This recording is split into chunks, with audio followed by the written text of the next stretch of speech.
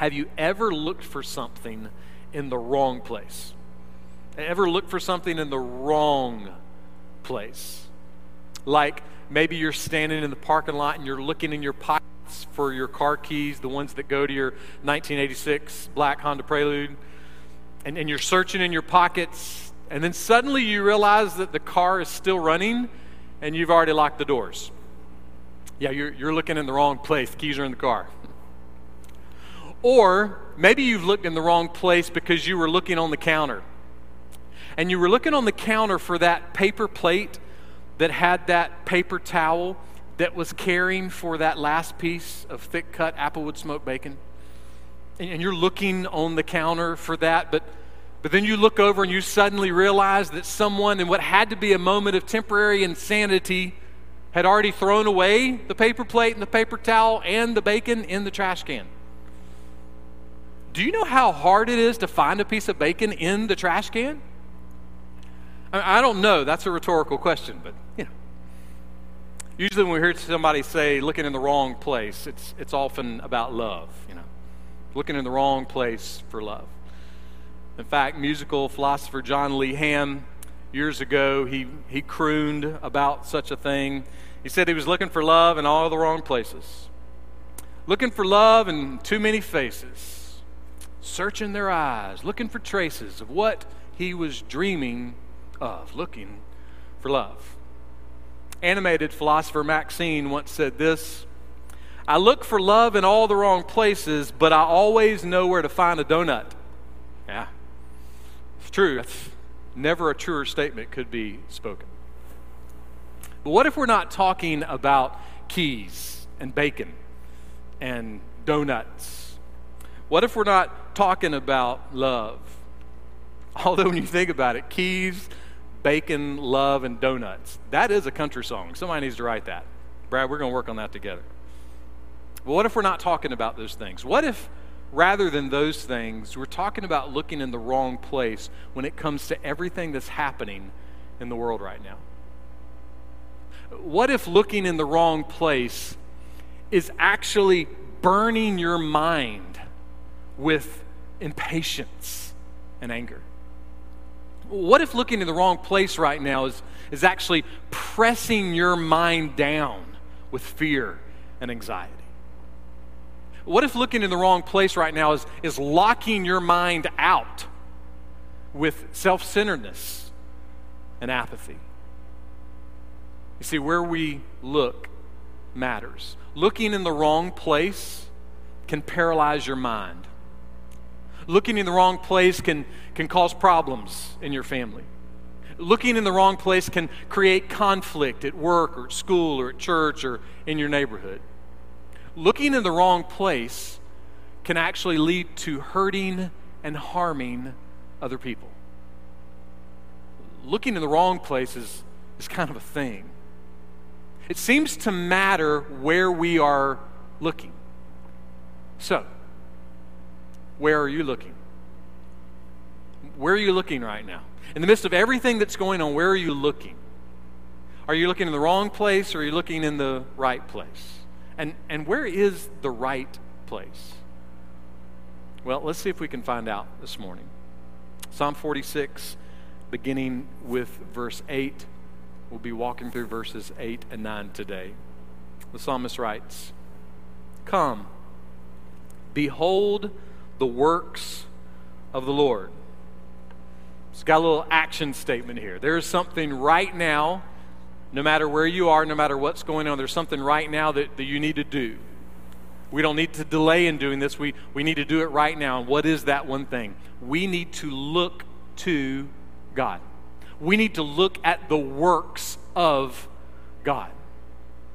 Now, how do we do that? Well, in a sense, we can't. I mean, God's works are too much. They're too massive. They're historically amazing. So we can't see all the works of God. We can't look at all the works of God, but we can catch a glimpse of the works of God. Have you ever been up in the mountains on a clear night? Have you ever been walking out on the beach during the summer on a clear night? Have you ever been in your backyard making s'mores on your chimenea on a clear night? And you looked up and you saw the stars. And can't you just get that moment? Didn't you remember just looking going, goodness gracious, it is an infinite number of those little lights. I mean, you can't even imagine how many there are. About 700 years before Jesus was born, the prophet Isaiah said this about God. Isaiah 40, verse 26. Lift up your eyes on high and see who has created these stars. The one who leads forth their hosts by number, he calls them all by name. Calls them all by name. If you have more than one kid, do you ever get your kids' names right? I mean, you ever do the roll call thing? Bailey, Meredith, Carter, Holden, you go through the list. And God, He knows all the stars by name. Okay, so how many stars are we talking about? Well, we are in the Milky Way. That's our galaxy. And it has been estimated that there's about 200 to 400 billion. I had to look at my notes because I can't say million. No, 200 to 400 billion stars in the Milky Way. Okay? And it's also been recently estimated there's about 150 to 250 galaxies in the universe. Now, the Hubble telescope is telling us something different. It's saying there might be like 2,000 galaxies in the universe. So 200 to 400 billion stars in each of those 2,000 galaxies is a lot of stars. So bless God's heart if He ever had to go through roll call for the stars. But He didn't have to. Why?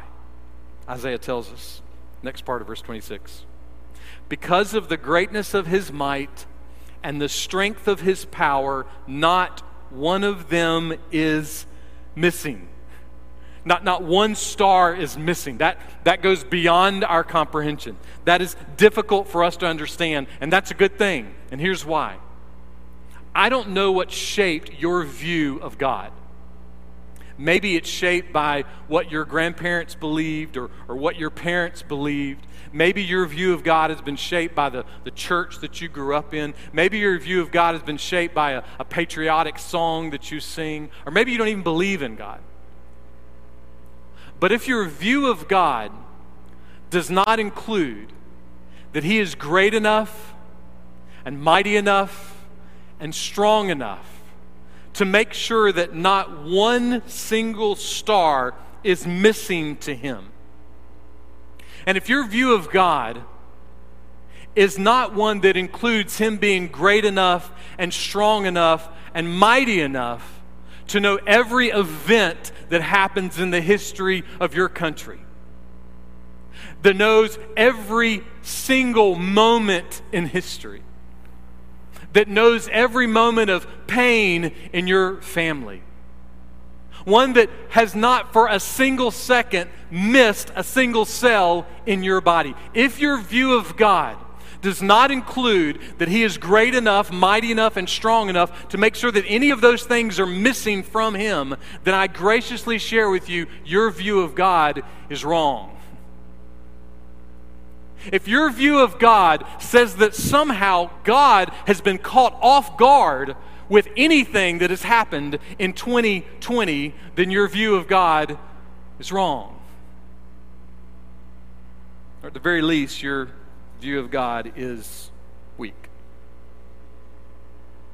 It's probably been about a decade ago, I came across a prayer that was prayed at the end of a church service right here in South Carolina about 160 years ago.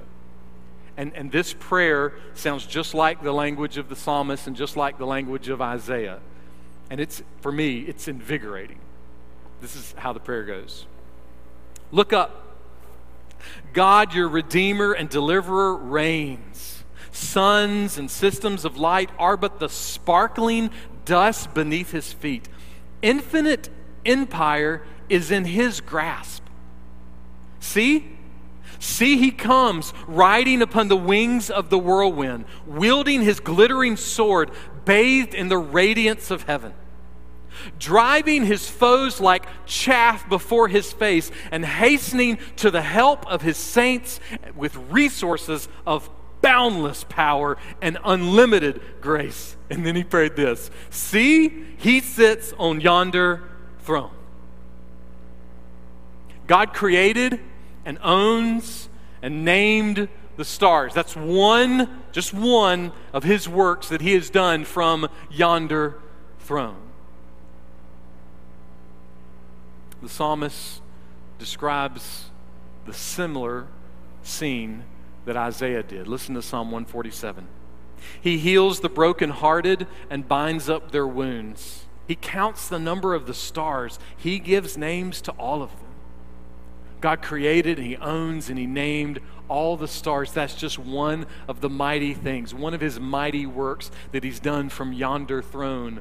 But what does that have to do with you?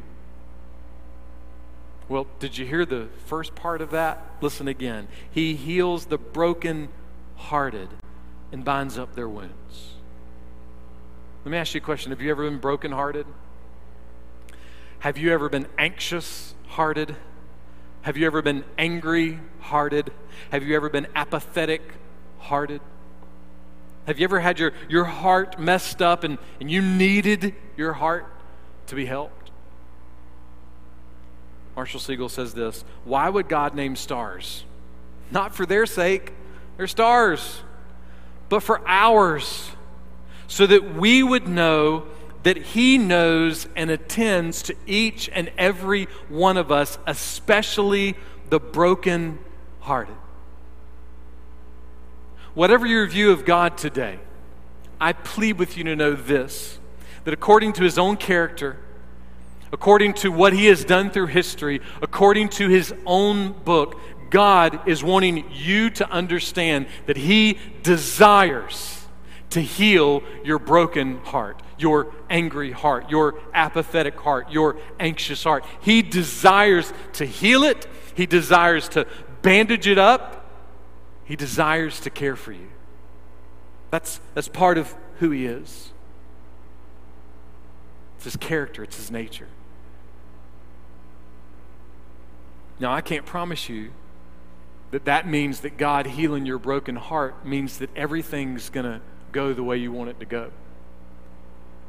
I can't promise you that whatever change you're looking for, whatever normal you want to get back to, or whatever new normal you wish would happen, I can't promise you that God healing your broken heart is going to change everything on the outside. But according to his character, I can say that in his greatness and in his might and in his strength, he knows you. He knows you.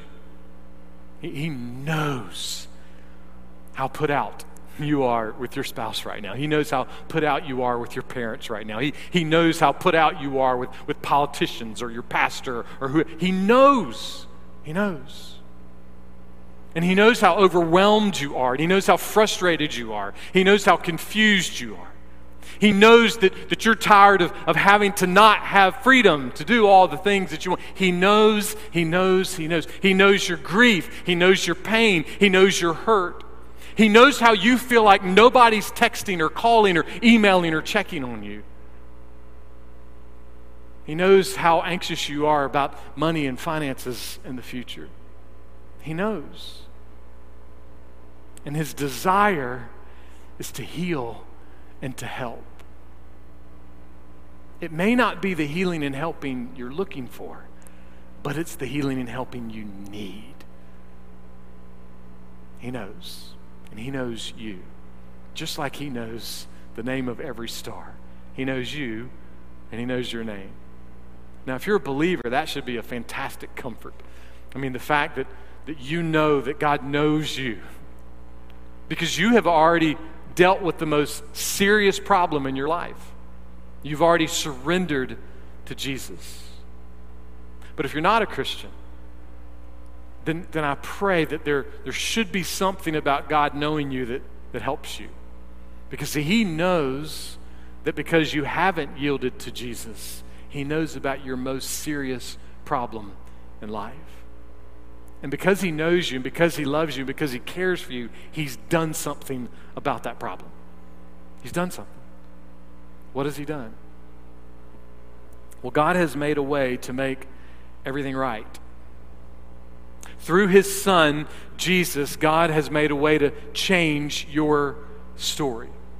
Through the crucifixion and resurrection of Jesus Christ, God has made a way for things to be right between you and him. So what your heart needs the most to be healed and rescued from sin and death, God has dealt with because he knows you.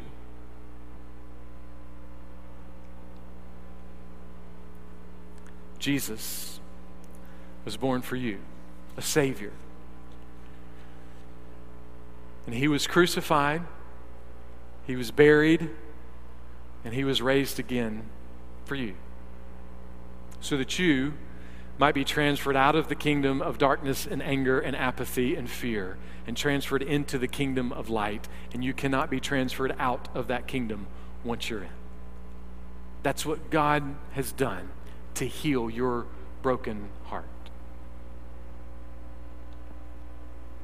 So if you haven't yielded to Jesus, we plead with you, come to him today. Look to him. That's what the psalmist is saying, right? He's saying, look at God.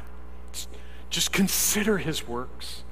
Take a gander at the Bible. Just see this picture, this comprehensive picture of what he has done. He has proven himself over and over and over again. The psalmist says, look at him. Look at him. See, looking at the Lord is the right place. Looking at the Lord is the right place. Not looking at God is the wrong place. And so the goal is to look at the right place. Why? Because life is hard. And life is difficult. And life is stressful. And if we consume ourselves with looking at the wrong place, in other words, not looking at God, if we consume ourselves with looking at the wrong place, then all of the pandemics and the protests and the policies and the politicians and the health issues and anything else you want to put in that list will overwhelm you, will overwhelm your heart and your mind, will press you down and push you back and paralyze you. There has to be something mightier and stronger and greater than all of the things in life that we look to thinking that they're going to fix everything. There has to be something mightier. The psalmist helps us see that. Listen to the next part of verse 8. Come, behold the works of the Lord, who has wrought desolations in the earth. What is a desolation? It is the utter destruction of the enemy. The utter destruction of the enemy. The enemy is completely destroyed. Now remember, we're talking about the psalmist here. Someone who knew about wars, experienced wars and rumors of wars, and yet over and over again he had seen God deliver his people and destroy the enemies. Our problem, though, is that we are so self-sufficient, so self-absorbed, so self-centered that we can't see past our bootstraps. I mean, if we're honest, in our own personal moments, if we're really honest with how our mind works, we're convinced that whatever's happening in our life is a result of our work, of what we've done, of our creativity, of our ingenuity, more than it's a result of the grace of God in our lives. We're convinced that what we have and what we've done is primarily about what we've done and not about the grace of God in our lives. Now, does that mean we shouldn't work hard? We shouldn't be creative? No. It just means that especially if we're going to be Christians, we need to work hard and be creative with the right perspective. And what is that perspective? Last month I shared what is known as the paradoxical commandments. This is one of them. What you spend years building may be destroyed overnight. Build anyway. Build anyway. See, perspective doesn't mean don't work hard. Perspective doesn't mean don't try hard. No, build work, initiate, create, play, pray, rest, invest. Do it all. Do everything. Do everything to the glory of God. Do it with all that you have. Do your best. But don't do it with an attitude that's looking in the mirror at what you're doing. And don't do it with an attitude that's hoping somebody is going to like your Instagram post. You know why? Because I've just learned this week, that sometimes when people like your post, man, it's a social media reflex. They didn't watch your video. They didn't read your quote. They didn't read anything about what you and your kids and your grandma and everybody. They just liked it. You know, they just liked. So don't build your life on the potential that someone might like your picture on Instagram. No, work hard. Do your best. Do justly. Love mercy. Walk humbly with God. Be creative. But do it looking toward the works of the Lord. Do it looking toward God. And listen, this week, watch the news on TV or don't. Listen to talk radio or don't. Scroll through social media or don't. But do all of those things remembering that God is still strong. He is still mighty. He hasn't changed. This is who He is. It's His character. Somebody has said what this is really pre-remembering. We're pre-remembering what we already know about God for what's about to happen or what's coming next. We're pre-remembering. We're remembering the character and nature of God, and we also remember that the character and nature of God includes desolations. It includes destroying the enemy. In other words, in the end, God wins. That's the message of Revelation, that God wins. And if God wins, that should comfort you if you're a believer. That should comfort your attitude. You should look at the strength and the might of God and say, I'm okay. I'm good. And if you're not a Christian, or if you're not a believer, that should rattle and invade your attitude a little bit. It should help you to see that there is only one God and there is no other. There's no other God. What does that mean? Well, think of His power and think of what it means to be separated from Him. And it means that we hope that the Spirit would quicken your heart to turn to Him. Listen to what the psalmist says next in verse 9. God makes wars to cease to the end of the earth.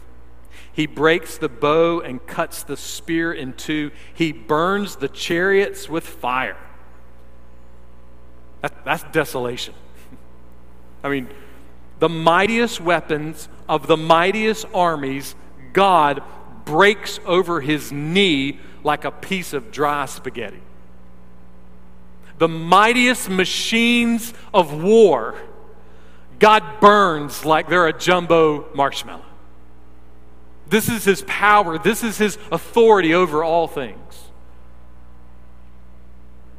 During World War II, the German Tiger tank was one of the most heavily armored and most full of firepower tanks that there was. This one tank and its brothers and sisters in war wreaked havoc all over Africa and Europe. The story is told that sometime around August 21st, 1944, during the final days of the Battle of Normandy, there was a German Tiger tank that was trying to escape and flee the Allied forces. But it ran out of gas. So soldiers kind of pulled it a little bit on the side of the road, and they put some explosives on the tank, and they set the tank on fire. They tried to burn out and disarm it so it couldn't be used. And then they just left it there on the side of the road. Eventually, the 2nd Canadian Division came through and pushed it off the side of the road down into a ditch. So maybe cumulatively, in less than 5 minutes, this war machine that destroyed people and places became nothing more than a piece of burned out trash in a ditch on the side of the road. If you're to go to that same little community in France, that tank has been pulled up and it's sitting on a little piece of concrete there for people to see what it means to be destroyed. What it means for power on this earth to be gone in a millisecond. So if you're looking to any power on this earth, the power of a tank, the power of an army, the power of a nation, you need to understand that power can come down in a moment under the power of Almighty God. That is who He is. His character and His nature is one of authority, ultimate authority. There is coming a day when every medical pandemic, when every flawed policy, every questionable politician, every violent protest, every unjust practice, every piece of property, every financial profit will run out of gas. And in that moment, what will matter most is where you are looking today. So where are you looking? Where are you looking? When the things of this world ultimately are destined to not have final power, where are you looking today for power? Where is your hope today? Are you looking at the works of God? Are you remembering that God has revealed Himself? Are you remembering that God has proved Himself over and over again in history? Are you remembering what God has already done in and through Jesus Christ? Are you remembering that tomorrow morning, if you're a Christian, tomorrow morning, no matter what's happening, tomorrow morning, or we can do this afternoon, whenever, pick a time, whatever's happening in any moment of your life, if you're a Christian, are you remembering that you can always pull out your nay? You can always grab your nay. So what's your nay? Paul tells us, Romans 8:37, nay, nay. In all these things, list them, whatever's on your list today. Are you ticked off about college football? Put it in the list. Or are you ticked off because you can't go to the grocery store many times you want? Put it on your list. Are you upset because you're quarantined more than you want to be? Put it on the list. Whatever you want to put on your list, put it on that list. And Paul says, nay, in all things, we as believers are more than conquerors through Him that loved us. More than conquerors.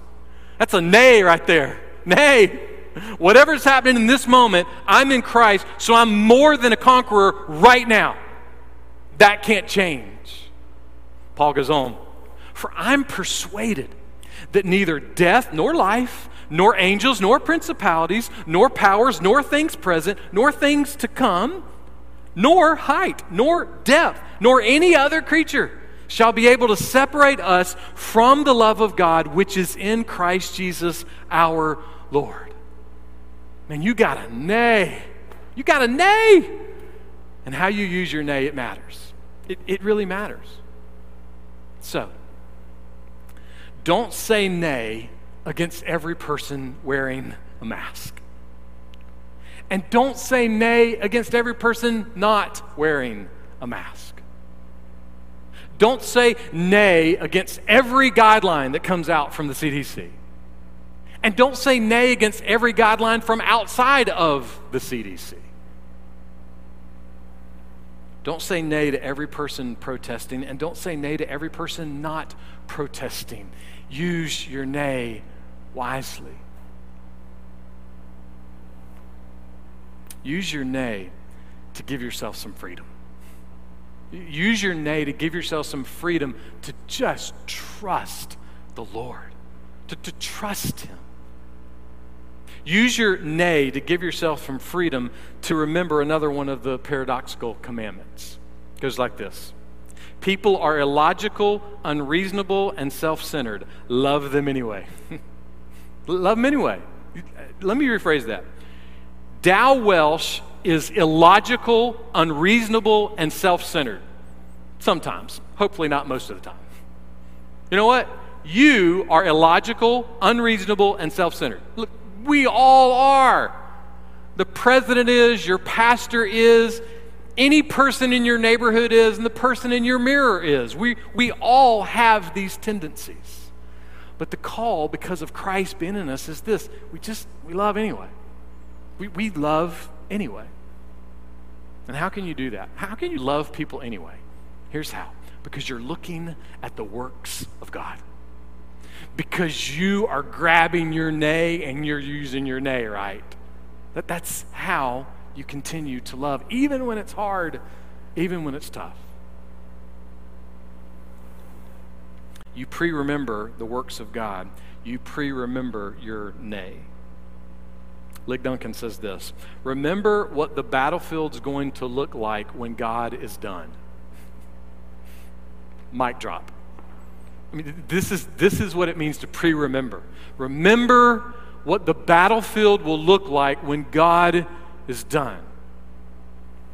Remember. So, what do we do with all this? Well, let's try to look at some questions. Okay, just think through these for you. What army is defeating you right now?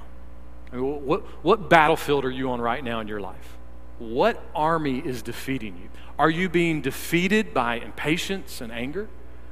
Are you being defeated by fear and anxiety? Are you being defeated by self-centeredness or apathy? Or are these things defeating you? Whatever's defeating you right now, this is the question. Do you think that God, who created and owns and named every star, do you think that God is sufficient for you? Not sufficient to help you. See, that's where we run. We go, well, I'll believe in God if He'll fix this. Or I'll pray more if He fix this. You know, I'll be a Christian more if God will fix this. But that's really not the call.